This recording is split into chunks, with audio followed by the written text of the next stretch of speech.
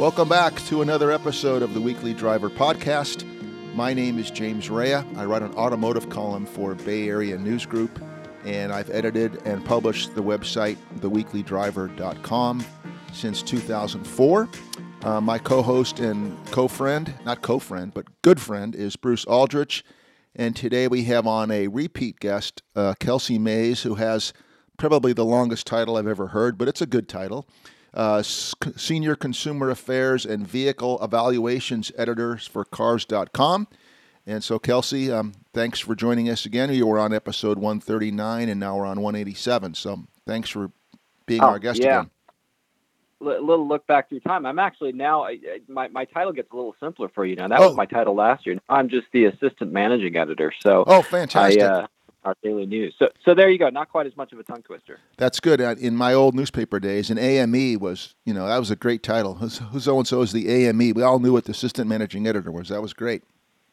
Yeah. So there you go. Well, we're here to talk with Kelsey about the American Made Index, and a lot has changed with the automobile industry in a year in which Tesla has come even further to the forefront, and COVID-19, like a lot of other industries, has really changed the automotive industry.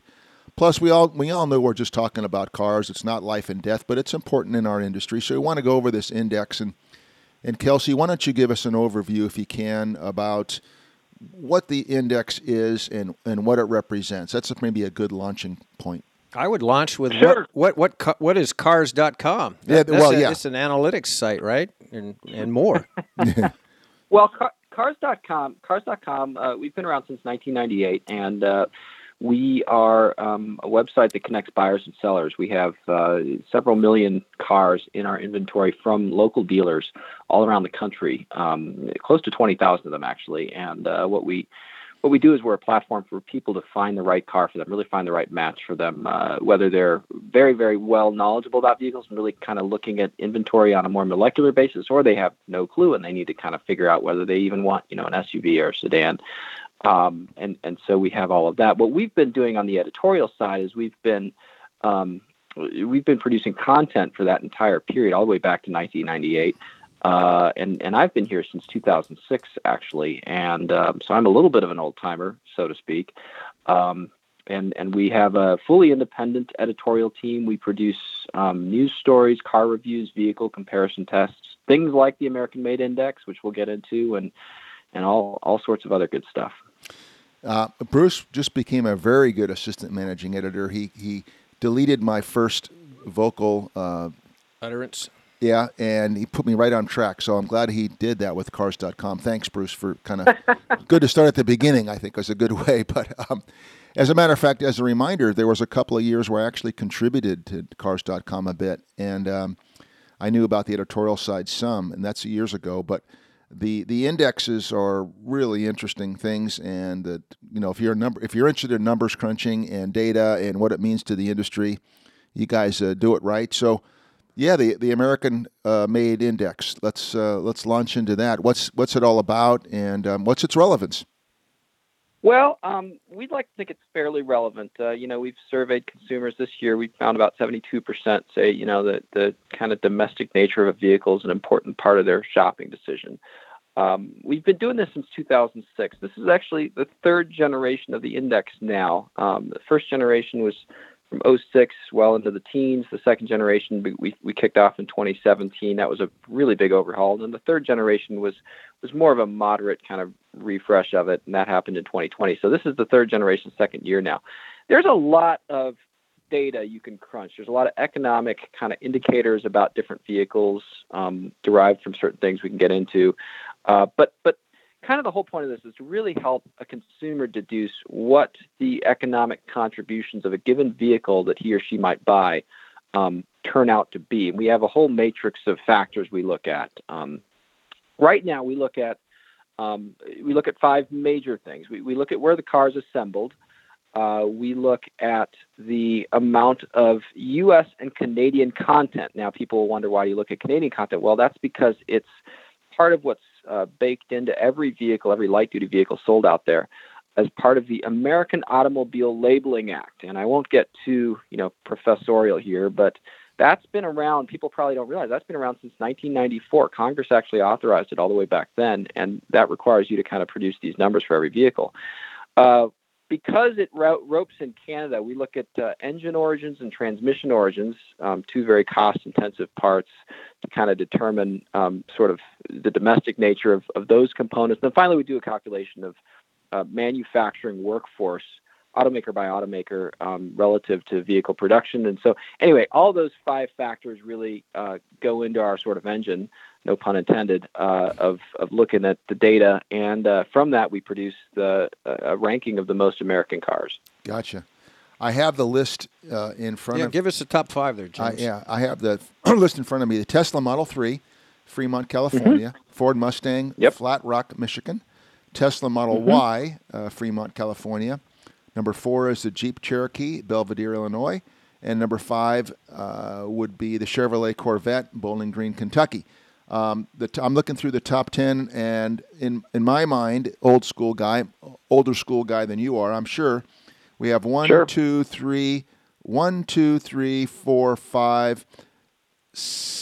cars on that list that I never knew up until a few years ago were American-made. Honda and Toyota are Japanese brands now made in America. So I have to step back a little bit and realize that I am speaking old school. But when was that transition? When are the Japanese companies' cars made largely in the United States?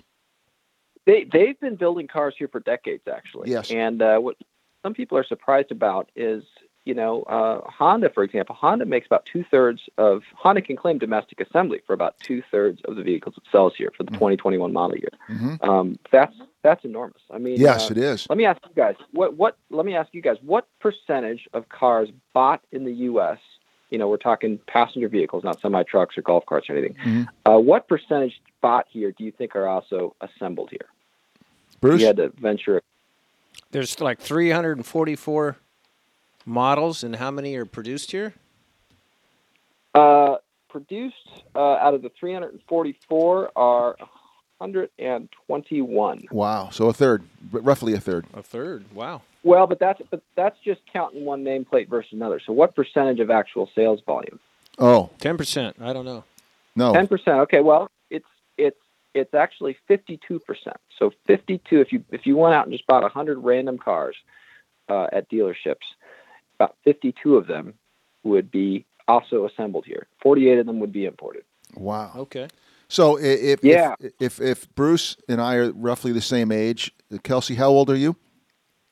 30. I'll be 38 in August. Okay, so you're 38, and we're a little bit different generation. But when I grew up and my dad said we're going to go buy an American-made car, there was no way that he was talking about Honda or Toyota. It would be a Ford, it would be a Chevrolet, it would be Chrysler. And so do you think people now who are going to go buy an American-made car, are they pretty savvy that now all these other brands are included? Or when they say, I'm going to go buy an American-made car, are they still talking about cars that are made in Detroit and that are American companies? That's a great question. From a lot of our kind of survey data we found, people really do care deeply about where a car company is headquartered. Yes. And we should not that is important. If you look at, for example, the percentage of domestic assembly for the vehicles they sell at a company like Ford, yes, it's very, very high. It's more than 80%. Chrysler, well, now Stellantis, which is French, Italian, American automaker. Yes. They make north of 70%. They make north of 70% for 2021 of domestic assembly for the cars they sell here. But then you get Honda. I mean, they're right around 65%. They're more than GM.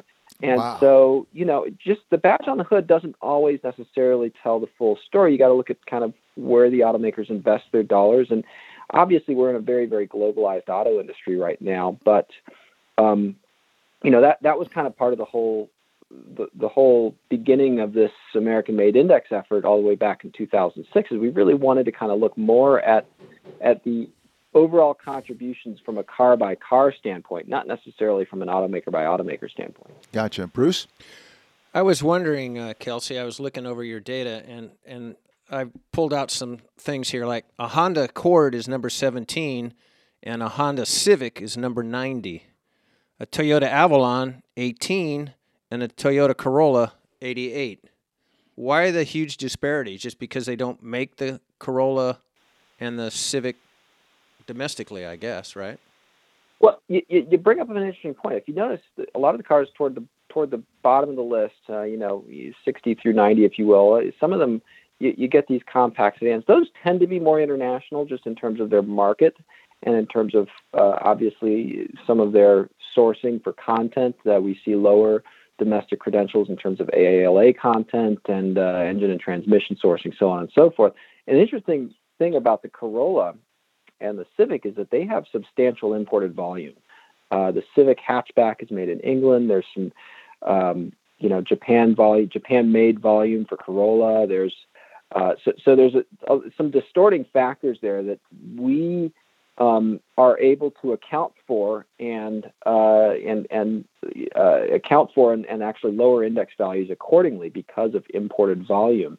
There's actually 12 models out there, 12 nameplates, where some of them are made here, some of them are made in other countries and imported to the United States for the 2021 model year. And so that's a very interesting kind of division there. And we've come up with ways to account for it and actually reduce their index volumes by sort of commensurate amounts. And so, all of that's accounted for. And in short, those are some of the reasons why you see cars like Corolla and Civic down near the bottom of the list. But I should say, there's 344 models on sale for the 2021 model year in the U.S. And so we rank 90 of them. But, the 90th vehicle, there's a temptation to think of it as sort of the AMI's loser, if you will. Sure. But it's arguably, by our analysis, more American-made than any of those other 254 models that are, not even on the list. I see. And why? Explain again why 254 aren't on your list. Well, because part of the table stakes to even be on the list is U.S. assembly. So you've got you've got 223 of those models that are not on the list because they're entirely imported. And then you've got 31 cars otherwise that we disqualify for other reasons. We've had some long-standing reasons. If your car is in the final model year before it's going to be discontinued or have assembly moved out of the U.S., then we don't include you. If you're a heavier duty vehicle, we can't source all the data we need, so we don't include those vehicles. Stuff like that. If there's a fleet-only vehicle that consumers can't actually buy, that would also not make the list. So we exercise 6-7 of these kind of major disqualifiers, and that gets another kind of small number of vehicles off, which leaves us at 90. I see. I can understand if you're an auto worker, a union person, why this list is important to you. The rest of it, I would just say patriotism. What do you think? Why are people interested in the content?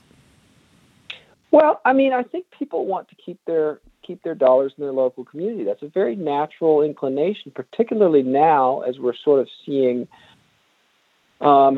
this sort of multiplication of globalized supply chains, and people are buying stuff online and they're getting stuff delivered that isn't necessarily supporting their local business. And there's a little bit of a well-meaning backlash, if you will, against that people want to keep their dollars local and they want to and they really want to support local economies. Now, obviously, not everyone has a big auto plant next door to them, so it's not like, oh yeah, I can go out and buy that car and I'm supporting that big auto plant down the street from me.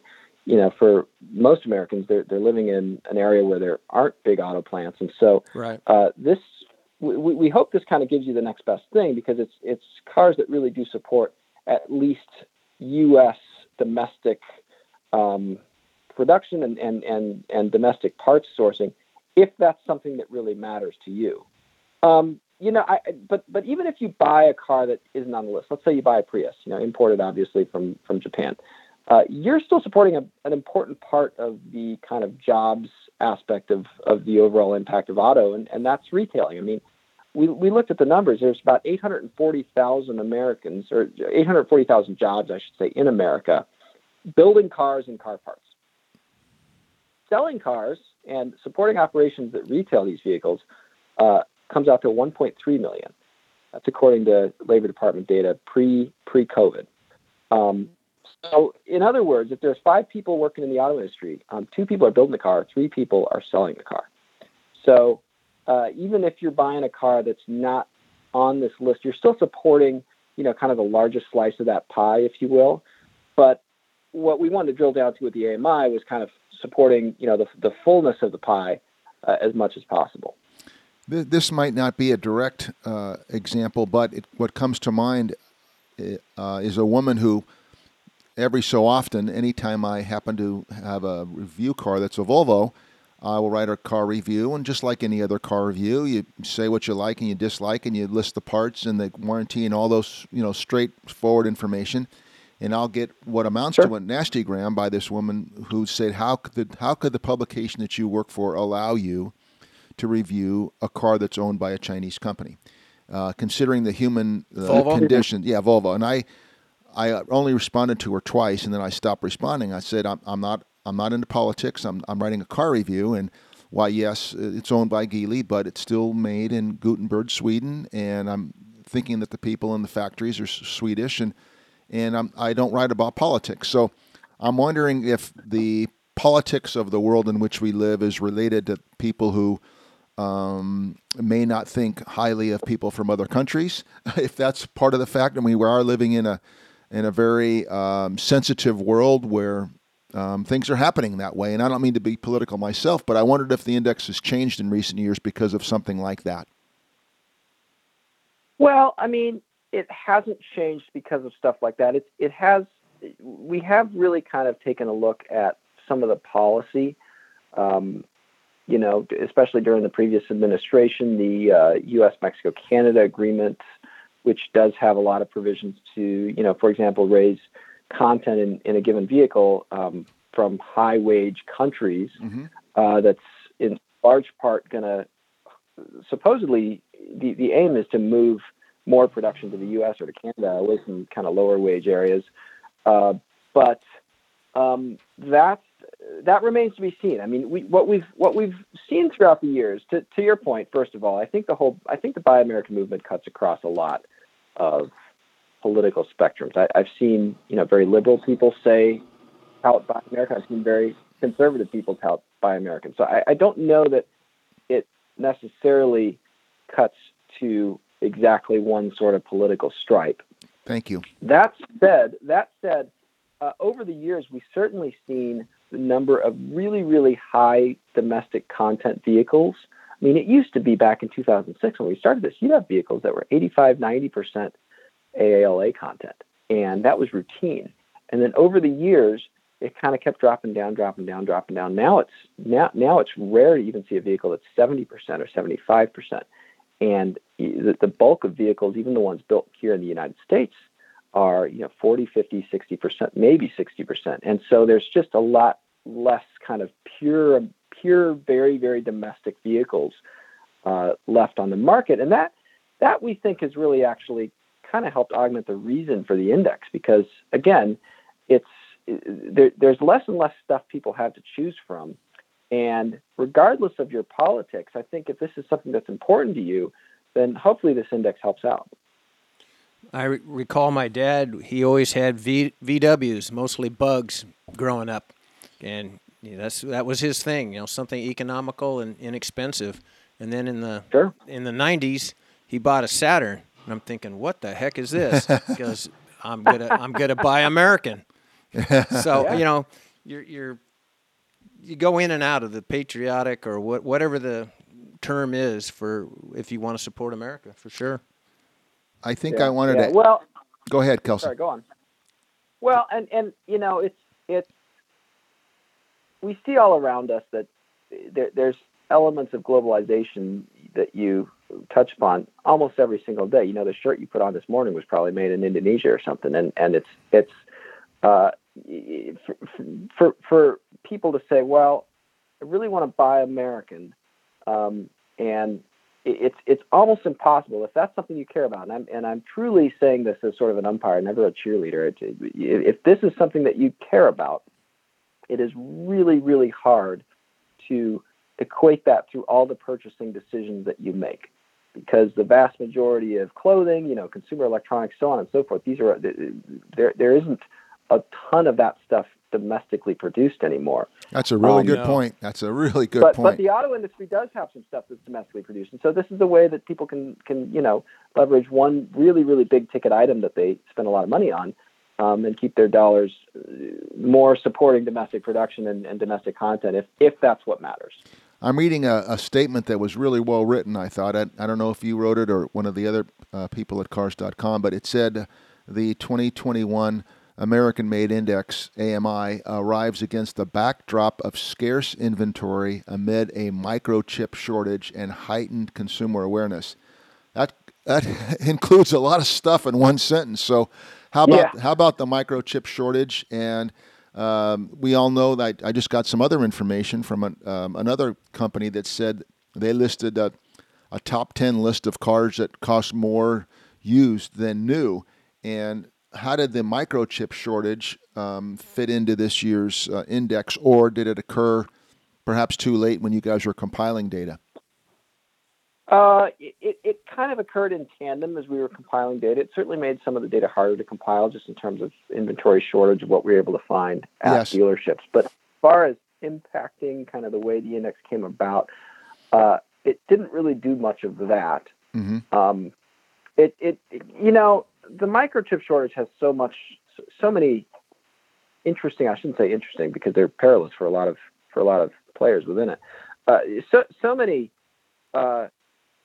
strange and weird angles going on. What we can say is that people are seeing much higher prices at the dealer, particularly both on the new and used side. We're seeing a little bit of relief in terms of our listing prices and in terms of particularly our inventory on the used side. But, the first 4 months of the year, we saw average new car prices on Cars.com go up 5%, and used car went up 14%. Yes. And, so, people are seeing lots and lots of empty pavement out at dealerships. And it's not because the sales guys are out wanting to practice their jump shots.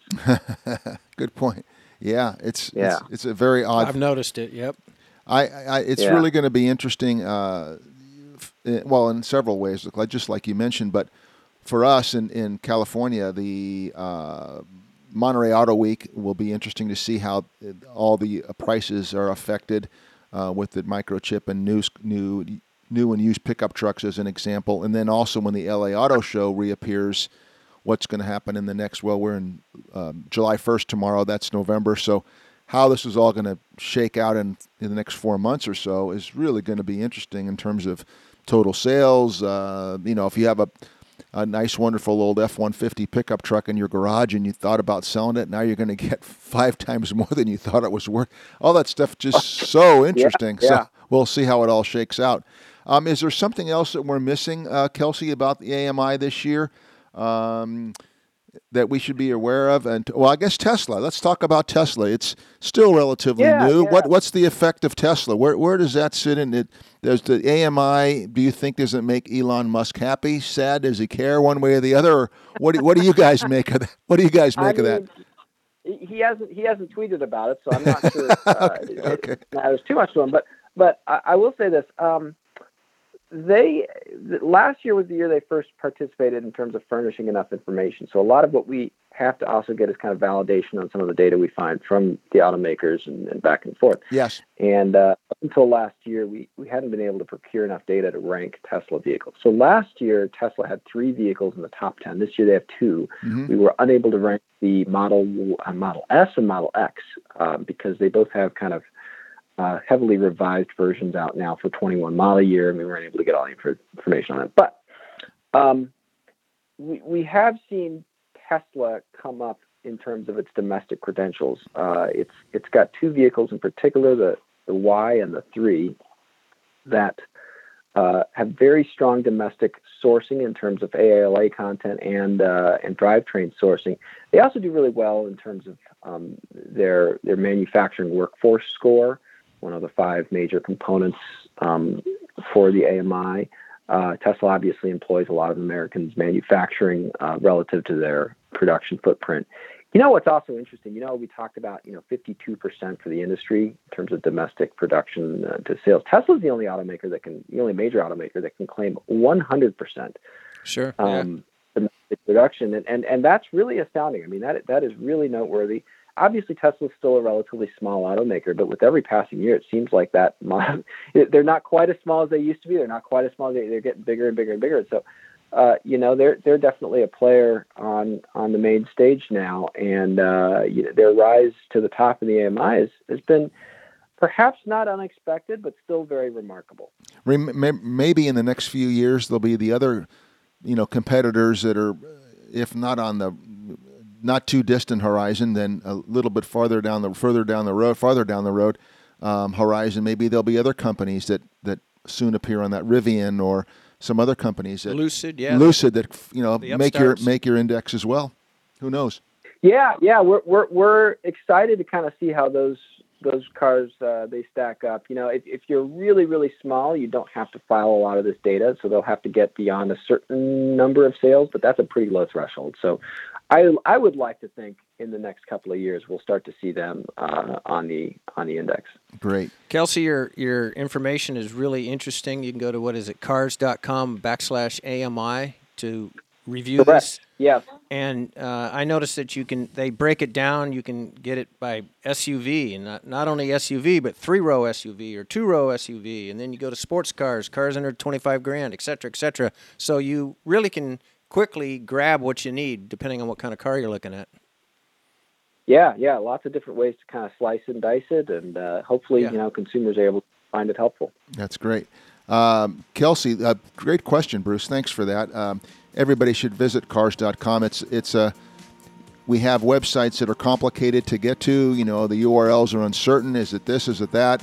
With forward slashes and everything. Cars.com, you can get to that pretty damn quick. So we always appreciate that.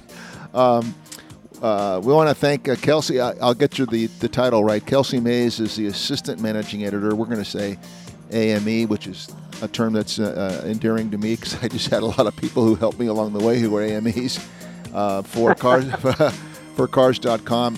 Kelsey, we could just talk to you all day because the stuff, your knowledge just pours out of you. Obviously, you love what you do and appreciate being our guest for the second time. So thanks a bunch. Really appreciate it. Really good data. Yeah, thanks to both of you for having me on. I'll be back anytime. Okay, great. Thank you. Thanks, guy. Cheers. Take care. Bye.